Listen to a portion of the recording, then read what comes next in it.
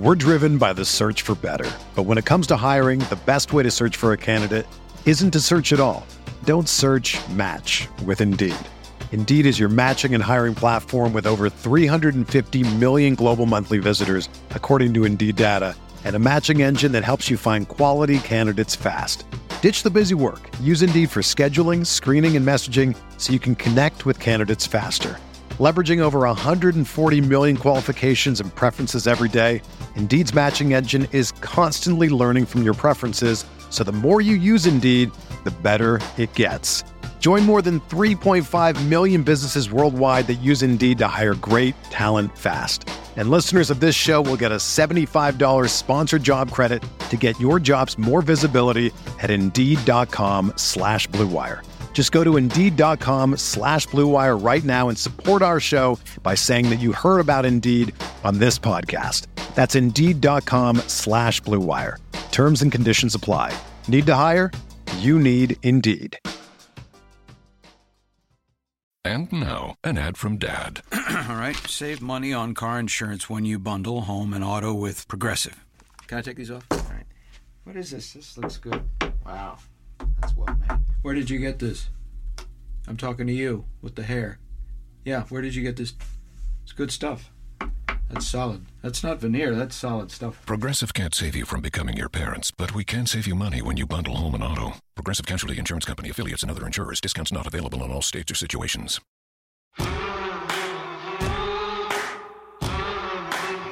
This is the Gator Nation Football Podcast with Alan Williams and James DiVirgilio. This place is an insane asylum in the swamp! Now we know we're just a bunch of average stiffs. Welcome to Gator Nation Football Podcast. I'm Alan Williams. I got my partner in crime right here, James DiVirgilio. Glad you guys are here. Thanks for tuning in.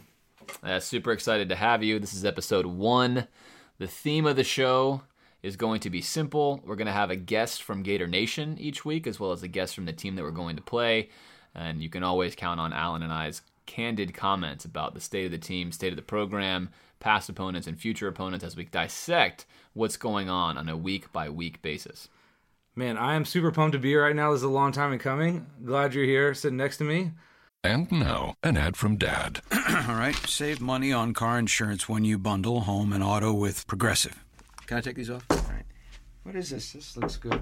Wow, that's well made. Where did you get this? I'm talking to you with the hair. Yeah, where did you get this? It's good stuff. That's solid. That's not veneer, that's solid stuff. Progressive can't save you from becoming your parents, but we can save you money when you bundle home and auto. Progressive Casualty Insurance Company, affiliates, and other insurers. Discounts not available in all states or situations. Well, what do you say? We just hop right into it? I say we jump right in. Okay, we wanted to start off and just look at some of the big picture storylines heading into this season. We got a new coach. We got new facilities. Got a new style. James, what are you thinking? How you feeling? I'm feeling a lot better than I felt in the past few years. You mean with he who shall not be named? He who shall not be named. And obviously, those of you who know me know that the past couple years have been rough on me in particular. And this year, I'm excited. I'm cautiously optimistic. We're going to talk about why as we get further into the show. But I think that there are reasons for us as Gator football fans to feel better about what's on the horizon. Yeah, so just a little insight. Me and James were sitting together one night when it was obvious that Muschamp was going to be fired. Like, okay, who's our next coach going to be? What's going to happen? So we did a deep dive. We were there for hours. We're looking at every sitting Power 5 coach, anybody and everybody. And the one guy that we came up with was Jim McElwain. And, we thought maybe not happen because he had that huge buyout, but now we got him. So this is the guy we wanted, right? Maybe. I really wanted Jim Harbaugh, to be frank.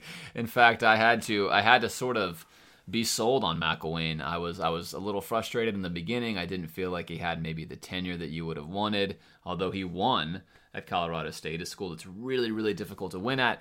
He still hasn't won anything as a head coach, and I wasn't super comfortable with that, but I will say that given what's gone on, and of course we're going to know a lot more when we see some games being played, I do feel a lot better about the decision. I think he's done a lot of wise things to address the issues that the team had in particular on both the roster as well as just organization.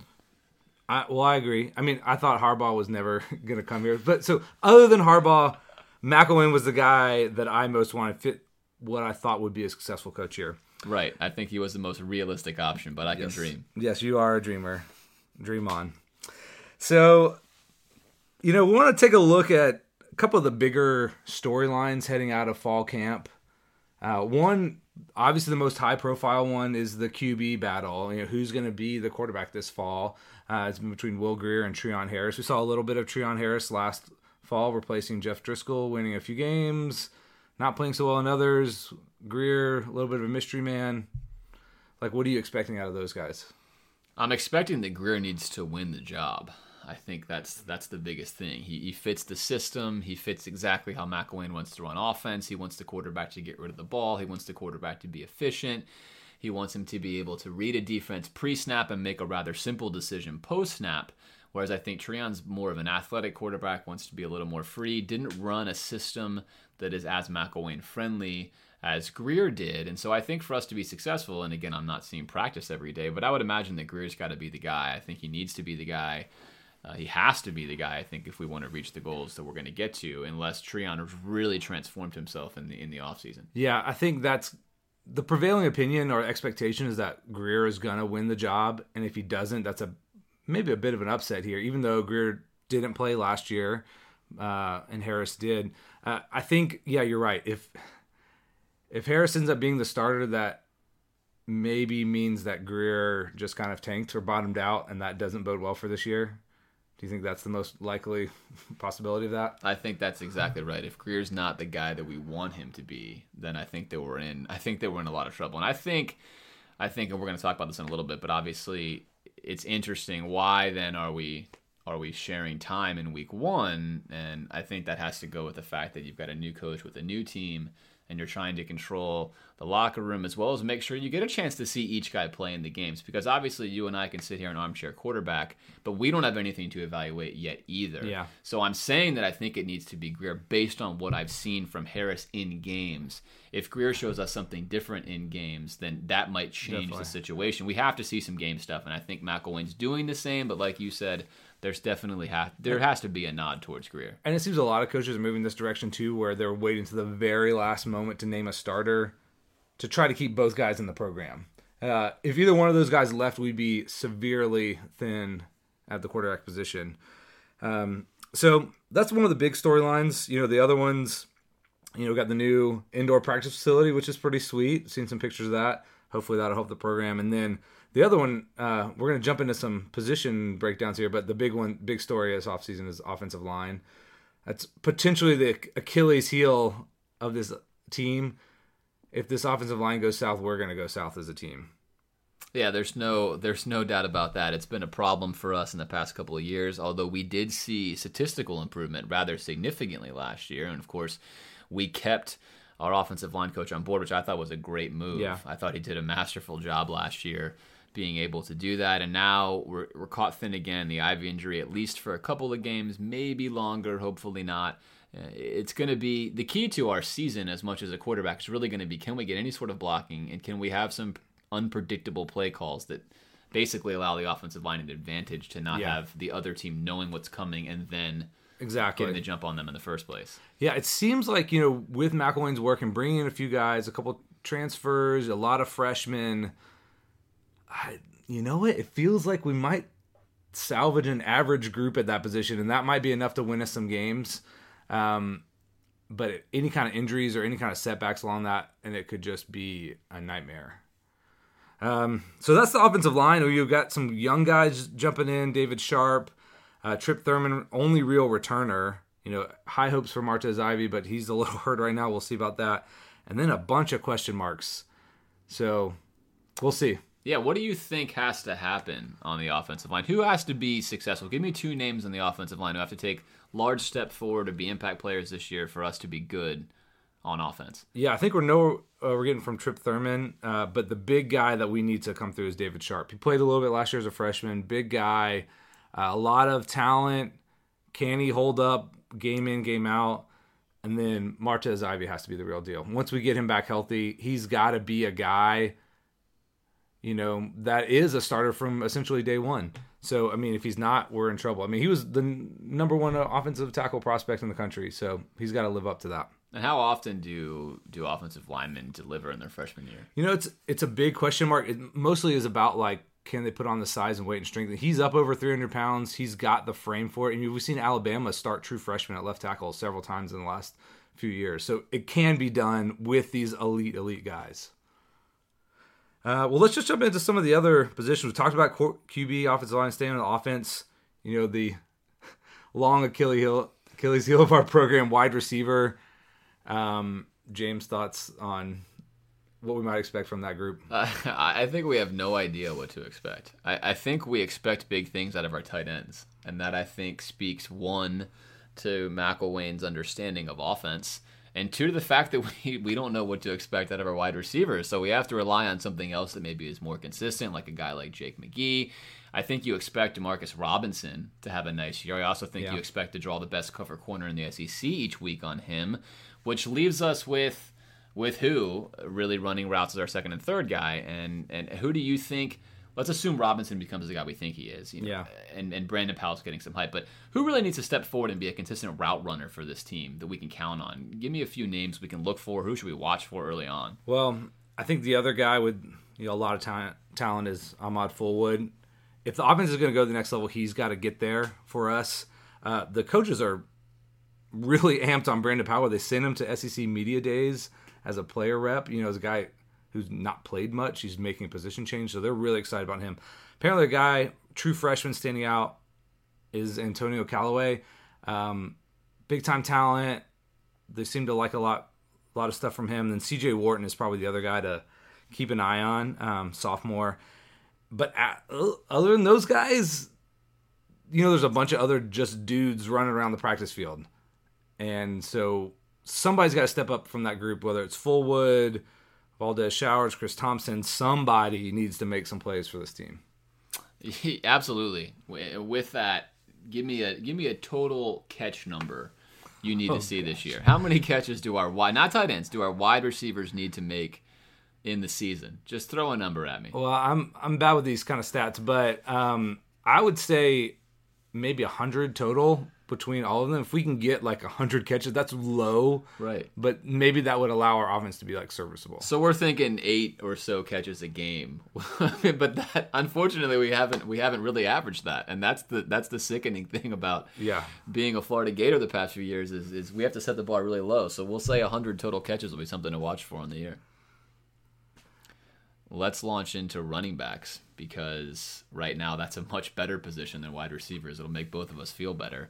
What do you got at running back? Well, we've got the returner, Kelvin Taylor, son of Fred Taylor. I'm sure he loves being identified as that all the time. But he's a guy that they're expecting big things from. And then you got two freshmen, Jordan Scarlett and Jordan Conkrite, that a lot of talent, no experience at all. I think Scarlett's the guy who's been turning heads in camp. And, you know, with the departure of Adam Lane, those freshmen have to play. So we can't run Kelvin every time. Right. Yeah, we can. And I think Scarlett hopefully is going to step into that bill. And obviously Kelvin's taking strides. Who on offense do you most want to watch in week 1? That's a great question. I want to see Robinson. How does he look in this new offense? I mean, he's a guy with really unlimited potential. Can we figure out a way to get him the ball consistently, or is he just the defense is shaded over so heavily to our side that they just take him away and say somebody else beat us? How about you? I really want to see Jake McGee. I was really excited about McGee last year, and of course he injured himself week 1, almost immediately. And I remember sitting in the stadium and thinking, come on, this guy was supposed to be the only guy we could count on.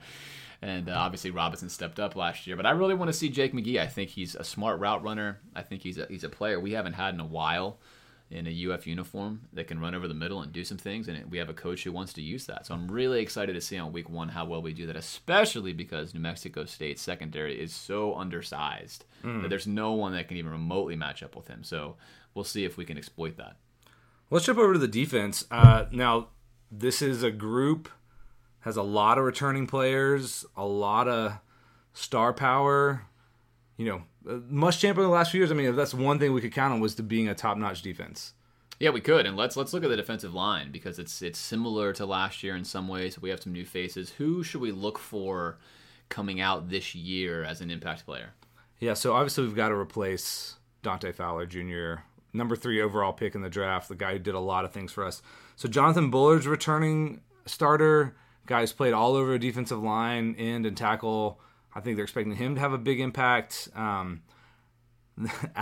McAllister, who won't play this week because he's suspended, but they need him from that rush position to do big things. But they like a lot of these guys, really. Brian Cox Jr., Caleb Brantley, Taven Bryan, the guys come out of nowhere to get a lot of snaps. Joey Ivy, they love. So a lot of depth across the defensive line. I mean, maybe no real stars at this point. A lot of guys who could emerge, but a ton of depth, a ton of guys who are going to get some snaps.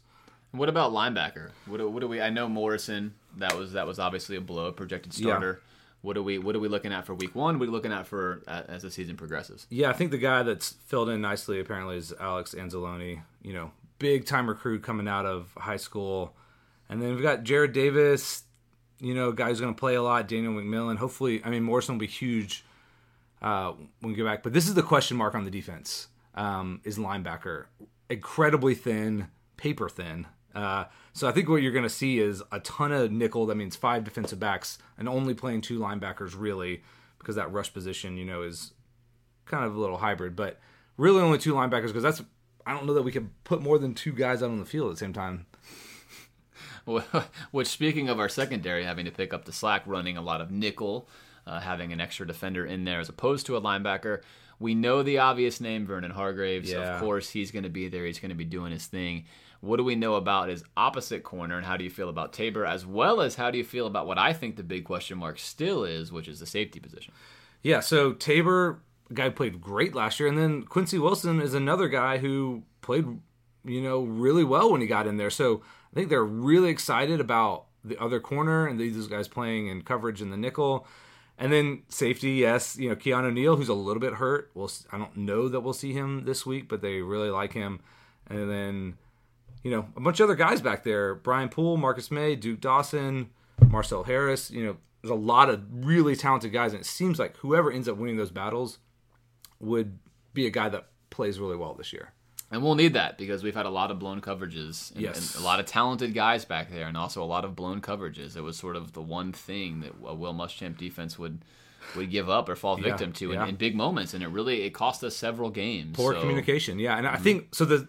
If you're looking at our defensive line solid, linebacker question mark. I mean, the secondary are the stars of this team.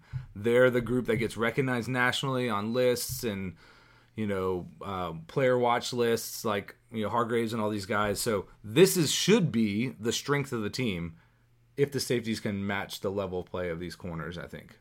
So that's really exciting. I mean, I think defensively, you know, having all of this talent, bringing over a guy, Jeff Collins from Mississippi State to be our coordinator, I think the hope for everybody is that the defense is not going to take much of a step back, that it's still going to be the strength of this team and allow the offense time to catch up. Well, and that's what we hope for, right? So give me to some of the defense. How many points per game do we need to allow this year to be successful? If we had a target, what would you say? I would say 17, and I think that's totally doable. Like, I mean, that's a Muschamp level kind of defense, and if the offense, we saw under Muschamp, if the offense got going, we won a lot of games when that happened. But I think this defense is totally capable of really clamping down and giving the offense maybe a little breathing room. What about you? What would you put out there? I think 17 is good, maybe less than 20. I expect to get more out of the offense. So in conference last year, we averaged right about 25 points. And if you look at really against the better defenses in conference last year, it was even a touchdown less than that. Yeah. So you assume if we can get an uptick in production there, even a little slip on defense, although I don't see a reason for that, but assuming you did, you're still at a winning clip in conference against even the better teams. So I think that would be a number to look for. 2 touchdowns and a field goal would certainly be a good thing to aim for. Yeah, we're going to get to some predictions here in a minute, but, I mean, the offense has to be a little bit better. It has to be. Almost statistically, it has to be.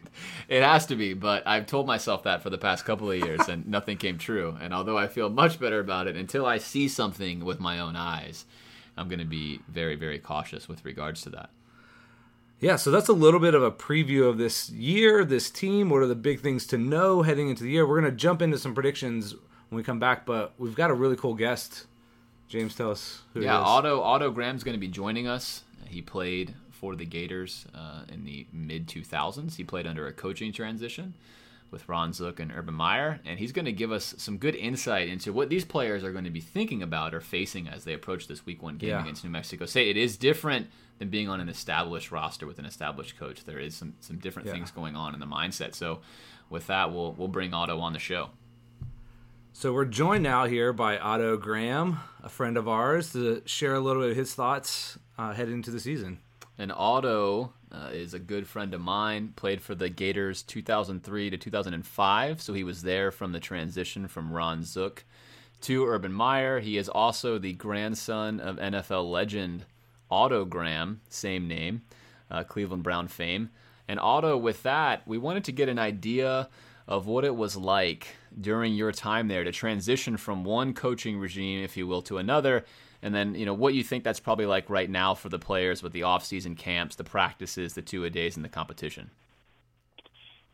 Sure. Well, first off, let me start by saying, hey, guys, thanks for having me on the show. Can't tell you how excited I am to be here at the inaugural level of this show. That way, when it takes off down the road, I can say that I was there day one. Very excited about that. But to get to your question, James, so it was a very interesting time for me to be able to get to experience that. The first 2 years of my tenure with the Gators were under Coach Zook, and Coach Zook had, very specific ways of doing things. And then when Coach Meyer came in, obviously he had some quite different ways of doing things. I'd say the biggest difference that I saw in terms of a coaching change is exactly that, just the difference in philosophies and how it affects, the team. Coach Zook was, an NFL-style coach. As long as you showed up on Saturdays and did what you had to do on the field, then, he didn't care necessarily what you did the other 6 days of the week. Whereas Coach Meyer, he came in with, some very specific rules and guidelines. He had a specific code of conduct that you had to, conduct yourself with. And really, not just on Saturdays, but throughout the entire week, throughout the entire year. So I don't think it's any surprise that under the Zook years, discipline wasn't necessarily our forte. So I got a chance to kind of watch Coach Meyer come in and kind of start off by addressing that and getting the players where they needed to be mentally. And then kind of from there, we went on to see his differences in coaching philosophies and, putting more onus on accountability on the players on the field. And I think we all know that the results for that style spoke for itself.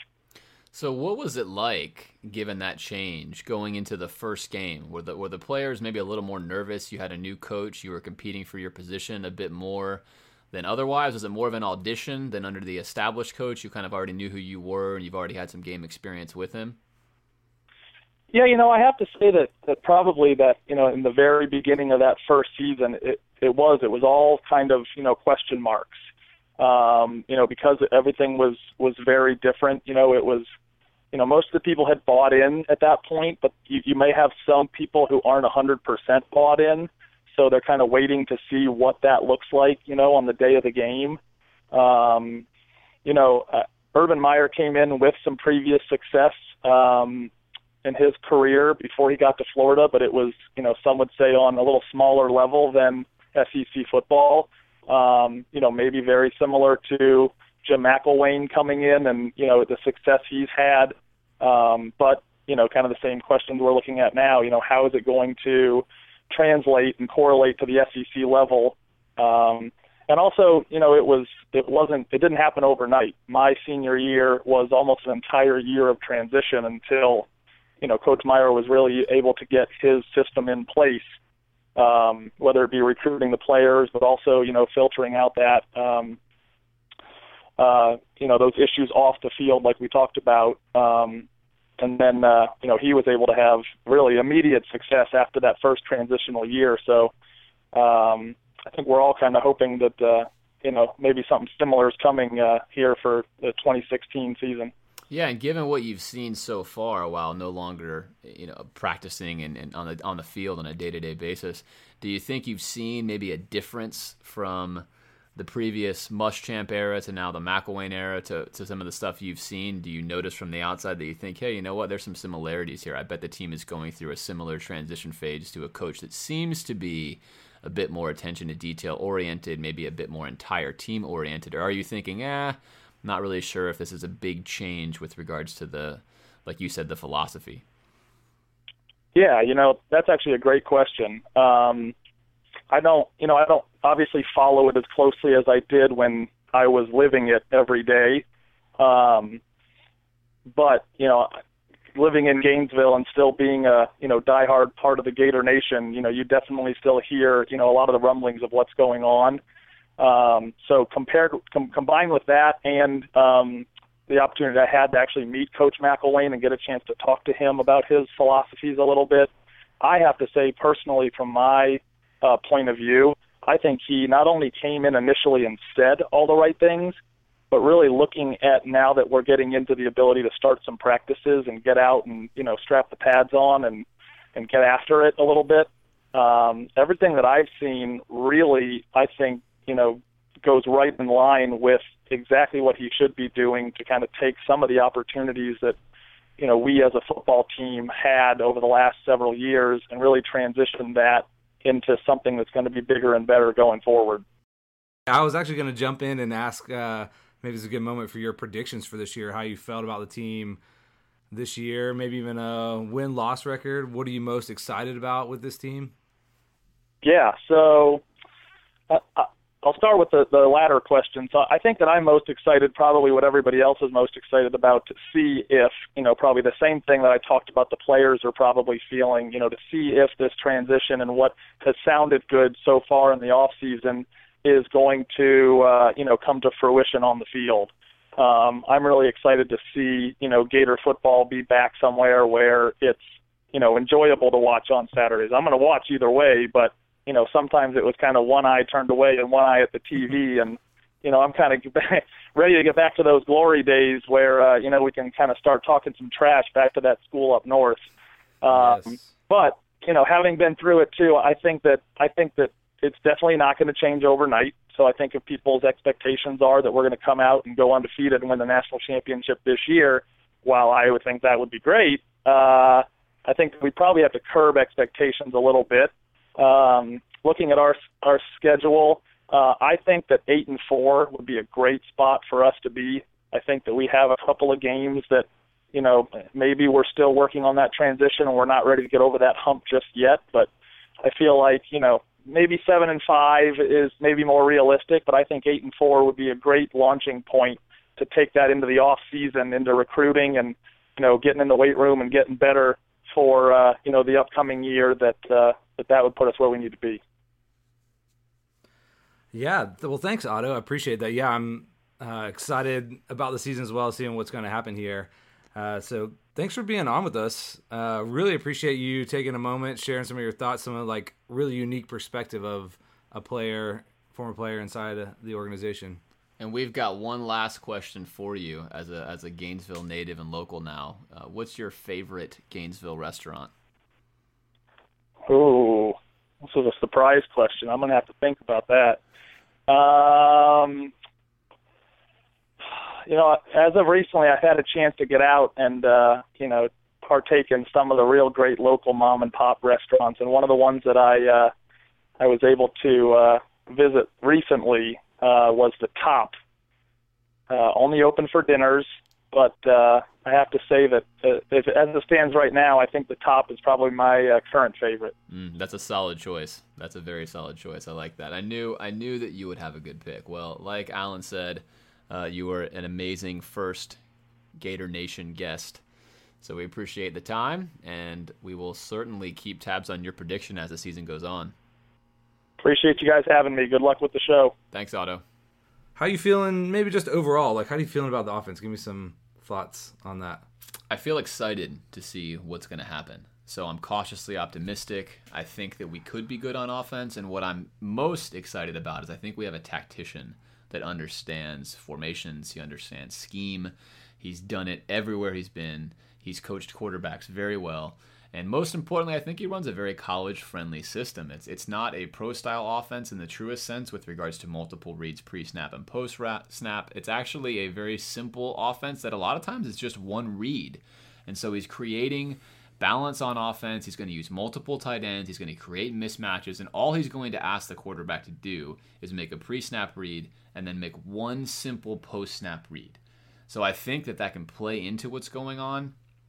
It's a quick offense. It doesn't require 7-step drops to where we're holding the ball a lot. Mm-hmm. So all in all, I'm excited about the potential. However, I'm still worried about the offensive line. That's not going to work well if you're getting a rush in your face consistently. It's not going to work well if you can't run the ball at all. But I am cautiously optimistic. And in fact, if you compare it to the past couple of years, I'm extremely optimistic to watch something different from what we've been watching on Saturdays. You think this offense could be more than just competent? You think that they could be good or excel, even in a sense? I think if the tight end position is as good as we're being told it could potentially be, that we could in fact excel. I think it's a mismatch position in college. I think it's a mismatch position even in the SEC. And I think if that's true, that's the case. What are some of your thoughts on offense? Yeah, I'm with you right there. I'm cautiously optimistic. Again, the offensive line thing that there's so many question marks, but if you put them all together, I think it could be a thing that's actually kind of fun and exciting to watch. I hope so. I think it will be down the road. I think that's the case. But we'll know a lot more as we get into the season as far as with what's going on. And speaking of getting into the season, let's play a little win-loss game. Let's play it. Let's do it. So I'm going to walk you through the schedule, and you're going to tell me, and I'm going to also tell you whether I think it's a win or a loss. And you'll go first. So New Mexico State. Well, win. That's 36-point favorites. Definitely both of us win. Yes. Okay, simple enough. East Carolina. I'm going to say win. We beat them in the bowl game, and they lost their biggest stars on offense, their quarterback and receiver. So I'm going to say win as well. Not an easy game on the schedule. They have lost a lot. Certainly it would be a lot scarier if it was last year's team again. I'm also going to say win. All right, so both a win and a win. And then we go to Kentucky on September 19th. Kentucky is a team that thinks they're on the upside. They're excited. They're ready. They're ready for it. It's going to be a night game. What do you think? I'm going to have to say win. Until Kentucky can actually get over the hump and beat us. They had their chance last year, and they couldn't pull it off, so I'll believe it when I see it. Yeah, and I'm also going to say win. I'm going to make mine conditional. I don't know if I can do this in this win-loss game, but mine's conditional. If Will Grier is the quarterback that even we remotely think he is in the first two games, which we'll talk about this in future podcasts, and I've seen this with my own eyes. That's always my litmus test. Anyone who knows me knows that's the case. I've got to look at him. I've got to watch him play. If he's that guy, that's a win. It's a confident win for me. We're better than Kentucky. If he's not that guy, you got to toss that one up. But I'm still with you until they prove they can beat us. Mm-hmm. It is what it is. All right, then we have probably my favorite game every single year. Yes. The Tennessee game at home on September 26th. What do you got, win or loss? I'm going to say win. I'm not a believer in the Tennessee hype train. I think they still have a lot of question marks. They weren't that good last year up till the very end. And I don't know that Dobbs, their quarterback, is the miracle worker that everyone expects him to be. But feels like a 50-50 game. Yeah, there's no way to know. Again, Tennessee's going to answer their own questions. They have Oklahoma coming in on the second week of the season. We'll know so much more than we know now. This is obviously just pure speculation. But for the fun of win-loss, it's a win. We've so Tennessee. We're 4-0. We've beaten Tennessee so many times. How can it not be a win, right? I'm feeling really good about it. We're going to fall on our face so badly. Then we go to October 3rd. We have Ole Miss at home. Yeah, what do you got there? Again, I think this is going to be close. I'm excited to see, but I think I got to say loss here.